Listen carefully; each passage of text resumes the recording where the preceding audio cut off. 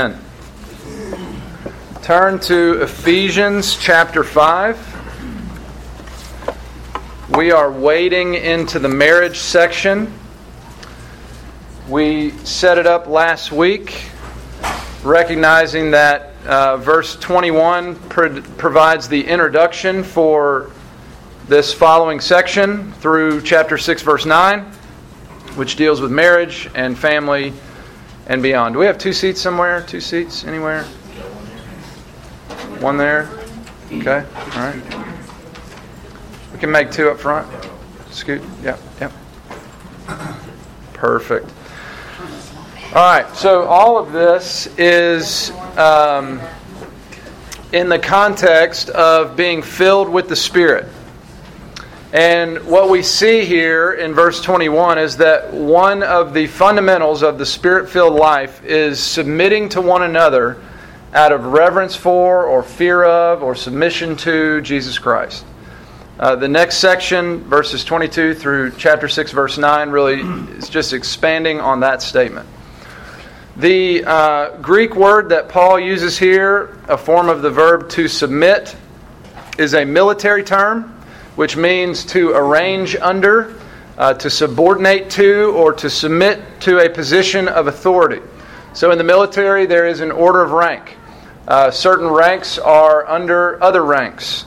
They are subordinate to their superior officers, and they submit themselves to the position of authority above them. Maybe not always gladly, nonetheless, that is the order, and that's the only way it works. This does not mean that those who are subordinate are any less significant. Every position is significant. It just means that they've been assigned to a different position. Again, all positions are essential, but there is also an essential order to their assignments. We asked last week, what happens if you abandon the order and everyone just starts doing what seems best in their own eyes? You lose. It's chaos. It is essential that we all understand the position that we have been assigned to and that we embrace the responsibilities of that position. God made us and God made marriage and He designed it to work a certain way. If we abandon our positions and we just go on doing what seems right in our own eyes, we are certain to lose and we are headed for chaos. I would say to those of you also who are single, I know you may think, well, I guess I'll just check out for about 6 weeks, but you all have friends who are married, and certainly there are times when one of your friends may come to you and, just be discussing things passionately about what's going on in the marriage, and you can be an encouragement to them according to God's Word, and certainly, you may be married one day as well. So, to change the illustration from the military to a football team, the head coach is not more important than the quarterback, but the quarterback is positioned under the authority of the head coach, and one of the most important duties of the quarterback is to submit to the leadership of the head coach. That's what Paul means in verse 21, that we would be arranging ourselves under and submitting ourselves to the positions of authority that God has put in our lives. He then goes on to apply that to a number of relationships that have this ordered structure. He speaks to those that are in positions under authority, and he speaks to those that are in positions of authority. We're going to deal with a little bit of both today in terms of the marriage relationship. So follow as I read Ephesians 5, verses 22 through 24. Ephesians 5, 22 through 24. This is the Word of God. Wives, submit to your own husbands as to the Lord. For the husband is the head of the wife, even as Christ is the head of the church, His body, and is Himself its Savior. Now, as the church submits to Christ, so also wives should submit in everything to their husbands. Amen. Now, because we live in a culture that is out to assault any authority but the authority of self, to the culture, this sounds absolutely preposterous. It sounds crazy. It sounds evil. It sounds archaic and barbaric on the husband's end, and then it sounds like slavery for the wife. And maybe if you're honest, it sounds like that to you. But let me remind you of some basic principles that we know elsewhere and then apply it here. A life in sin is a life in bondage. And sin is the rejection of God's commands. That's the way it starts out. God gave a command. Reject the command, sin enters the world. In Christ, not only have we been forgiven our sin, but we've also been set free from the bondage to our sin. Jesus broke the chain so that we no longer have to serve our sin. Jesus has set us free to serve Him instead. How do we serve Him? By believing what He calls us to believe, by thinking what He calls us to think, by loving what He calls us to love, by doing what He calls us to do. If there aren't any more chairs, could someone, guy, run across the hall and grab a couple or four? Thank you. Again, how do we serve the Lord? By believing what He calls us to believe, by thinking what He calls us to think, by feeling what He calls us to feel, by loving what He calls us to love, and doing what He calls us to do. We serve Him and follow Him according to His Word, according to His commands. And the commands of the Lord, His Word says, are not burdensome. They guide us and they lead us on the path of life. They lead us further and further into our freedom and in our joy in Christ. So, the command for wives to submit to their husbands is no exception to that. It may sound crazy at first to some of you, but that's not because it is crazy. It's simply because we have been steeped in a culture that thinks it sounds crazy. But we have to remember that the culture is crazy. And the word of the Lord is as sturdy and sound and sane as it has ever been and as it always will be. We don't evaluate the word through the lens of the culture. We evaluate the culture through the lens of the Word. And we see very clearly that the culture is crazy and that the Word is God's. Again, everyone knows that to abandon order in the military is chaos, and to abandon the order of a football team is to resolve to lose. But why do we think then that we can just abandon order in marriage and get different results? It can't happen. So let's think about this passage under two main headings. Number one, the husband's position, and number two, the chief responsibility of the wife. First, the husband's position. Again, I'm thinking in terms of a football team, quarterback's position, head coach, tight end, whatever. The husband is the head of the wife, as Christ is the head of the church. Husbands, that's our position. We are the head. Now, we're going to talk more about headship in future weeks. But let's just start by recognizing that it is a position of authority and responsibility. Obviously, none of us would question who's in the position of authority with Jesus and His bride, the church. And our position is compared to Jesus' position. It's a position of authority. But it's also a position of great responsibility. Jesus took full responsibility for our sins on the cross.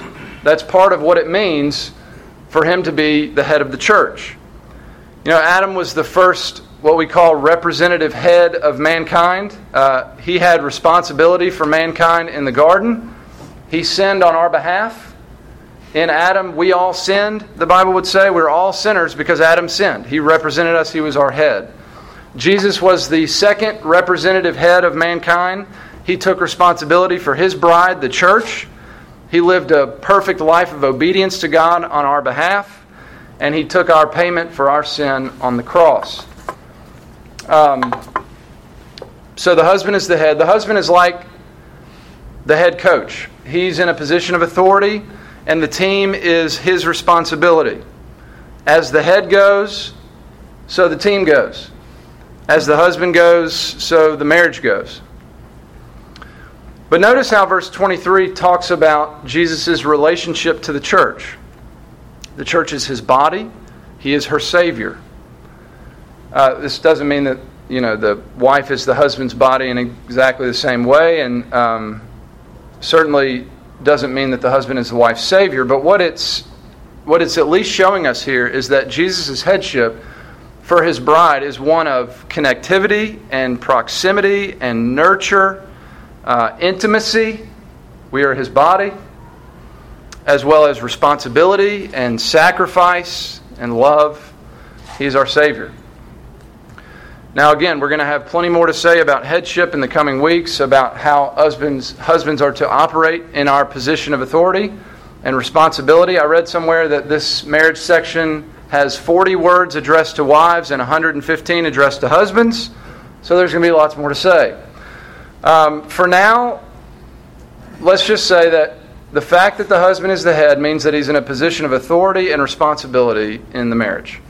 And if there's any pretense that this then means that this is some kind of domineering, distant authority, verse 23 already slaughters that idea, and he's going to slaughter it again and again throughout this passage. Our headship is to be operated in proximity, in nurture, with intimacy, responsibility, sacrifice. We're going to flesh some of that out. I remember this really was a foreign concept to me when I got married. I think it was preached at my wedding, and I had heard it, a couple times, but to actually ever face it and deal with it and think about it in terms of my own life, it just didn't register. And I remember about a year into my marriage, just trucking along and thinking everything's good, and we have one of those conversations at the dinner table, and I'm like, so how are things going? And it was kind of one of those things where there's the long pause, and you think, I think she's about to cry, and and it was just, it had been building for a long time, and there were a number of issues going on there, and I don't really remember what Tiffany said, but I remember as if God spoke audibly to me the very clear sense, this is you. This is your responsibility. You got here under your leadership. You're leading us out of here. Things have to change. And, then come later to study this passage and understand kind of what was going on there. But God just very clearly hammering me and saying, this is on you, buddy. And you gotta get us out of here. I think we tend to have this misconception in our marriage. You stay in your lane, I'll stay in my lane. You take care of your business, I'll take care of my business, and we'll kind of do, the team that way. It's not so. Husbands, our wives are fully our responsibilities. Their cares, their concerns, their commitments, their fears, their frustrations, their anxieties, their physical, their mental, their emotional, their spiritual well-being. First and foremost, the line of responsibility falls to the husband. God has given you a wife, and lest you think that is some add-on extra, look at what the marriage relationship is compared to here in our passage, Jesus and His bride, the church. So here's our homework, husbands. Take inventory of your marriage. Just get alone at some point this week and honest inventory. You can use some of those words that I've used. Connectivity, proximity, intimacy, nurture, sacrifice, love, oneness, whatever word you want to use. Just take inventory. Honest. You don't have to show it to anybody. You don't have to turn it in. But wherever we are in our marriages, we got there under our leadership. If it's good, to God be the glory. Wherever we are, we have to own it. And we have to take the leadership role in our marriages moving forward. Again, we're going to talk much more about how to go about that. But for now, it's good just to take honest inventory. I have the image of a head coach at the press conference, and his team's on a losing streak. And any coach in that situation that blames the team is a coach that should be fired. He's not a coach worth his salt. It's on us. That's what he would say. And that's what we have to say. It's on us. I led us here. And by God's grace, according to God's design, I'm going to lead us out of here. Now, wives, it does not explicitly name your position in the passage. You can be the quarterback if you want. You can be the middle linebacker, depending on the day. But, we know from the beginning of Genesis that the wife is the helper. And we know from the context there that is a position of great strength. The context is Adam couldn't do what God called him to do. The fact that the wife is the helper says more about the man than it does the woman. It says that he needs the help. And so God made a helper fit for him. For our purposes today, it doesn't name your position, but it names the husband's position to make it clear that he is in a position of greatest authority and responsibility in terms of the marriage relationship. And that sets the backdrop for the wife's chief responsibility. Wives, submit to your own husbands as to the Lord. As the church submits to Christ, so also wives should submit in everything to their husbands. Now, lest we think that makes marriage out to be some sort of slavery, we're called to think in terms of the church's relationship to Jesus. We gladly and freely submit to Jesus and his headship. And wives, that doesn't mean that your husband is Jesus. You're very aware by this point that he's not. And it doesn't mean that you serve your husband as if he is the Lord. It means that your submission to your husband is a way that you submit to the Lord, and very closely connected. Submission to your husband flows out of your submission to Jesus. So, are you glad in your submission to the Lord? An inevitable consequence of that would be glad submission to your husband. Jesus has set us free from our sin, and anyone who has truly been set free will be glad to serve him. Now, we go in waves in terms of our gladness. Sometimes we kick against the goads, don't we? I mean, it's just a little hard that day or week or month or whatever. But certainly, when we start to connect this to our submission to him, in whom we are glad to submit to, and that this is one of the primary ways that he's called us to function, if not the chief responsibility, I think, for the wife in marriage. And it says, notice in the passage, it says submission to your own husband. And in the original language, Paul really emphasized that word as if there could be like an exclamation point, or it could be in italics or something. All to say, whatever he's saying here, he's not making some general statement that women submit to men. That's not true. Men and women are equal in value. God has simply ordered the marriage relationship in a certain way, assigned different positions, and he's laying those out here. Let's turn to Genesis chapter 3. I want us to think about some common pitfalls in terms of headship and submission.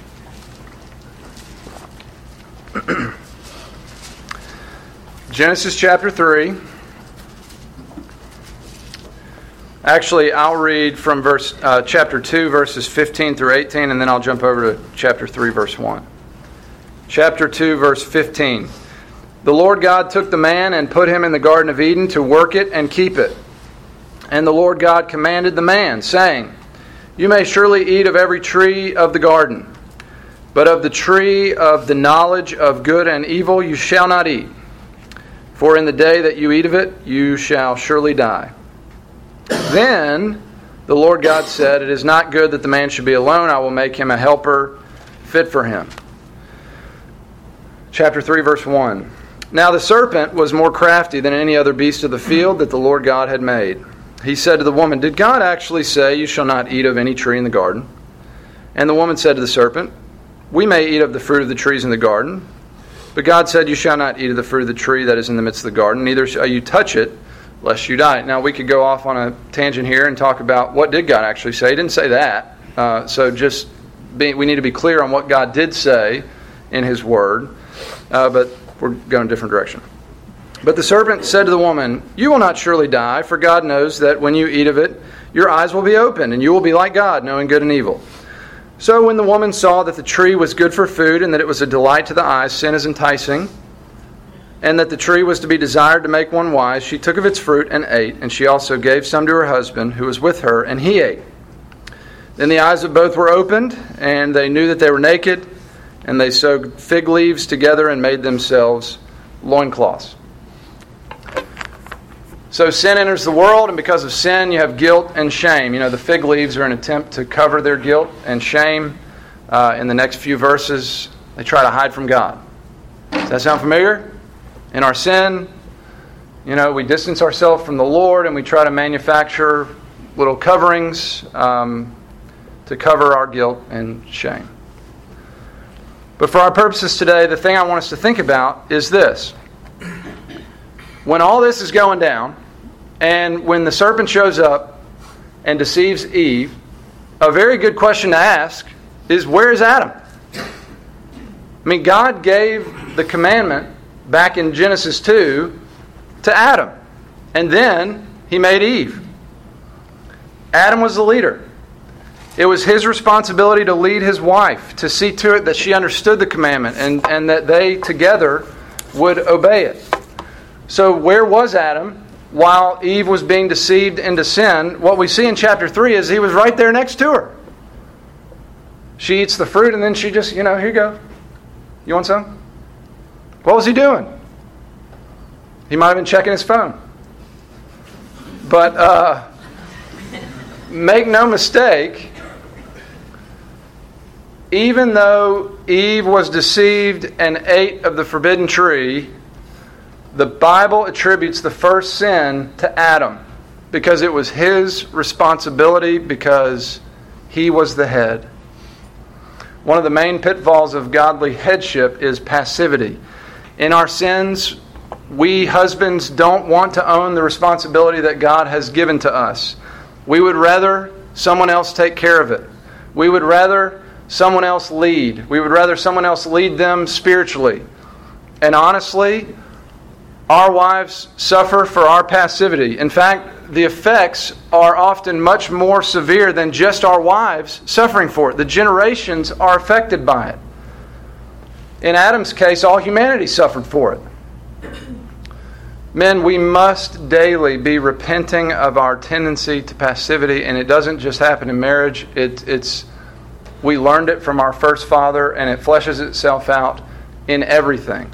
We don't want conflict. We just move away. We want someone else to handle it. Whatever it is, we have to repent of it all the time and own the responsibilities that God has put before us. Jesus died for our sins of passivity, which not only means that we are forgiven for them, it also means that we are free from serving them. So let us return to the gospel day after day, confessing our sin of passivity and owning the responsibilities that God has put before us. Again, we're going to have more to say about that, how to flesh that out in the coming weeks.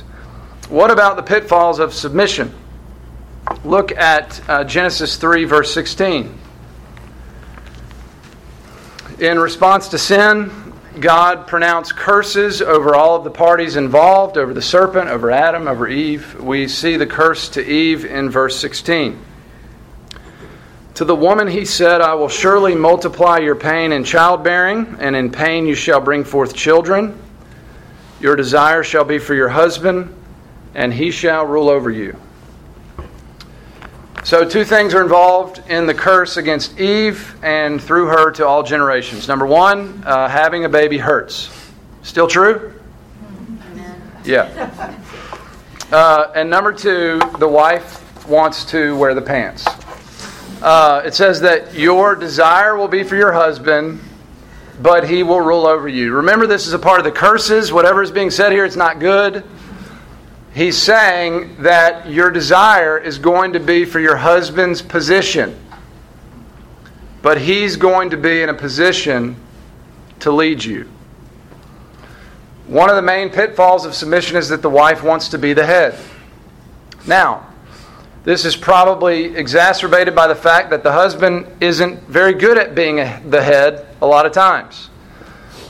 Nonetheless, the wife's call is to always be repenting of your desire to be in your husband's position and to submit to him all the time as unto the Lord.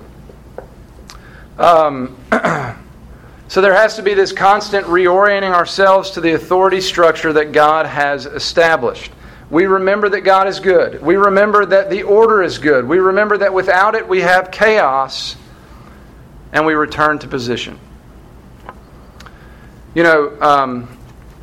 I see a particular temptation in this for those of you women who are successful at work, perhaps more so than your husband, and that's not to say anything bad about that.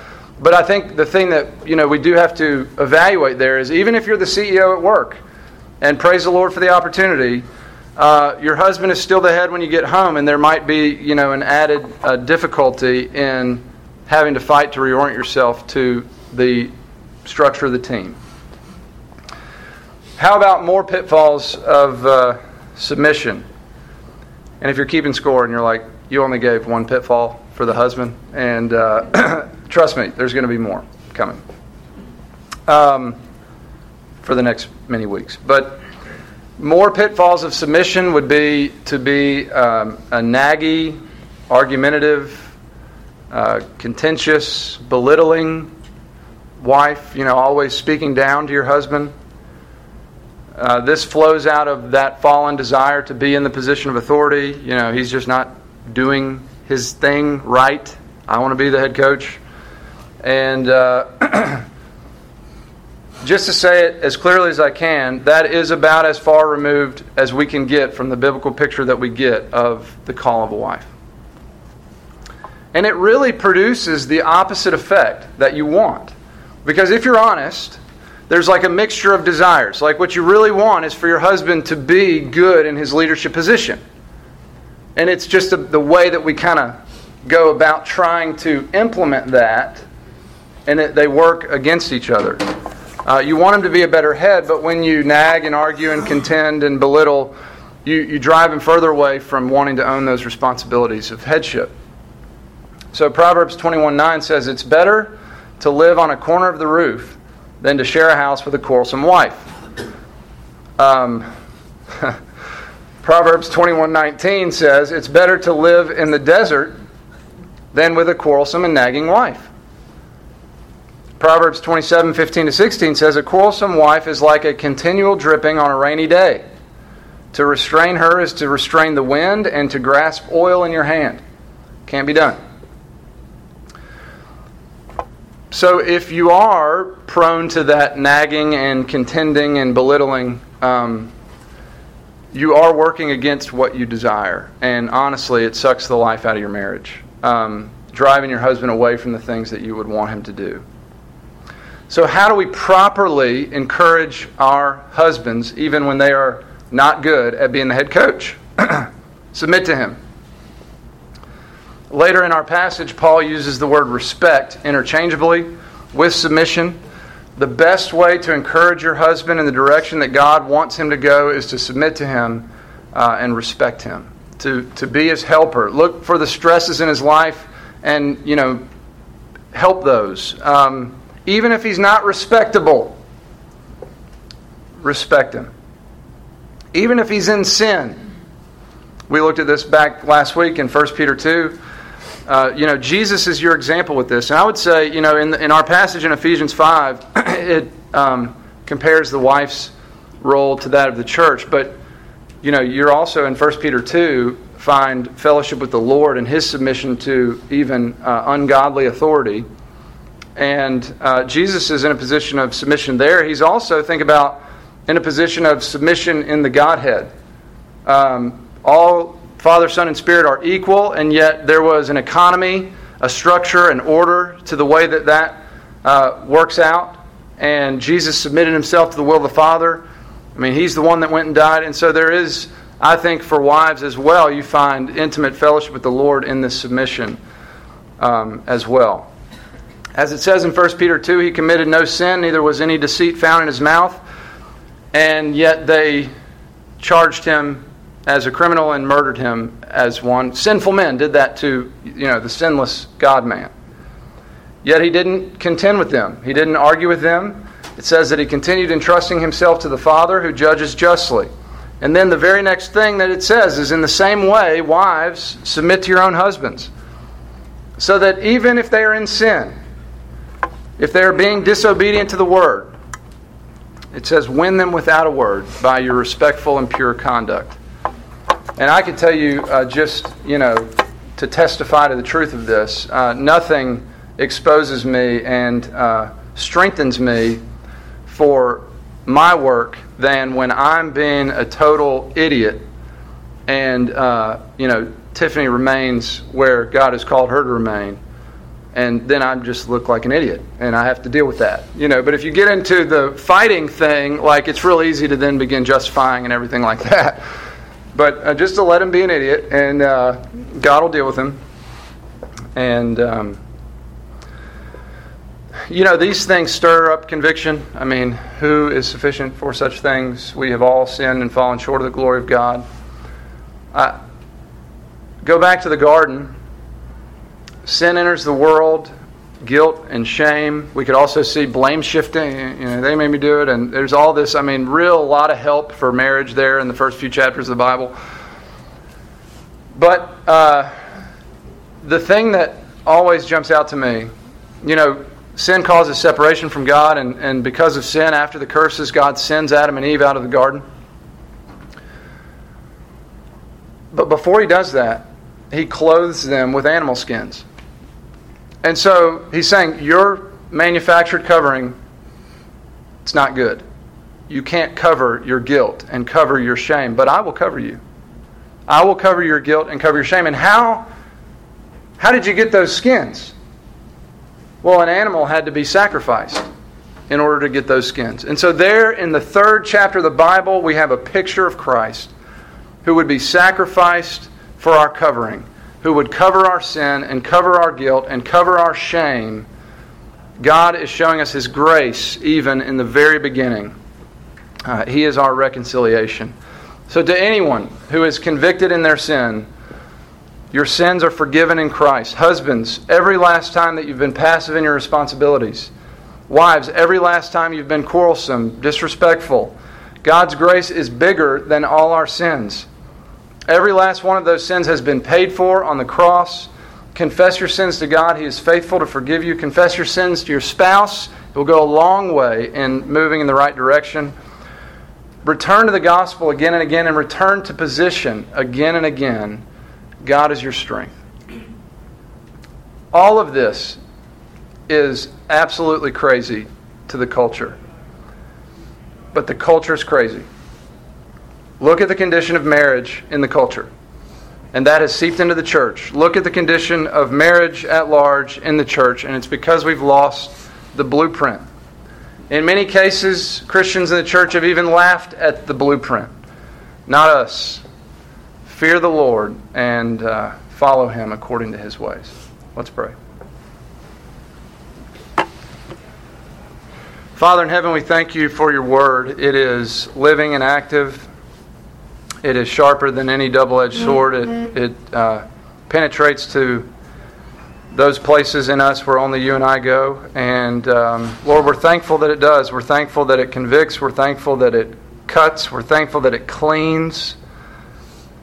We're thankful for Your grace in Christ. And we're thankful that grace not only covers us and forgives us, cleanses us, but also empowers us to live new lives. And so I pray, Lord, by the power of Your grace, that You would construct us aright in godly, biblical marriages for Your glory. In Jesus' name, amen. Does anybody have a question that they would like to throw out or thought?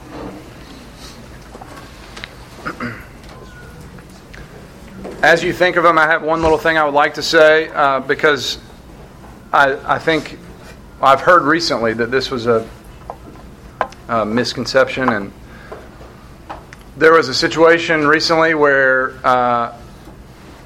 husband and wife, and he was going through a major transition in career, and frankly was about to make a very poor decision that would have compromised his career and just not been good at all. Wasn't thinking straight. And the wife had said to a friend she was discussing it with, she said, I can't say anything because submission. You're the helper of your husband. He needs your help. Submit, yes. It takes wisdom to know when is the time to speak and when is the time, not to. But certainly in that situation, I would absolutely say, now, you probably have to be careful. It's a very sensitive issue. He's out of sorts, but the communication is absolutely necessary because you're his help and he has blind spots and this is not good and this is not going to be good. And so, but she really did say, because of submission, I can't, and that's not, if you would think something like that, I wouldn't want you to think something like that. That's not the case. The wife is a helper. That's a position of strength. The man needs the help. And God will give you the wisdom to know the difference. I will say, and I've said this before, in terms of communication about hairy issues, both ways. Choose that carefully. We get flippant with our words. We hurt each other. And oftentimes, if we would just, time out, breather, go to the other room, nothing profitable happens in this setting ever. And, prayerfully consider what it is that needs to be said. And Tiffany, for one, has, changed the course of my life with a carefully written, prayerfully crafted letter that was targeting some things in me that she desired to change. And that's good and helpful. And nothing that I'm saying here, I think, contradicts that. But I think we can all go a long way in careful, prayerful communication, particularly in these difficult times. Anyone else?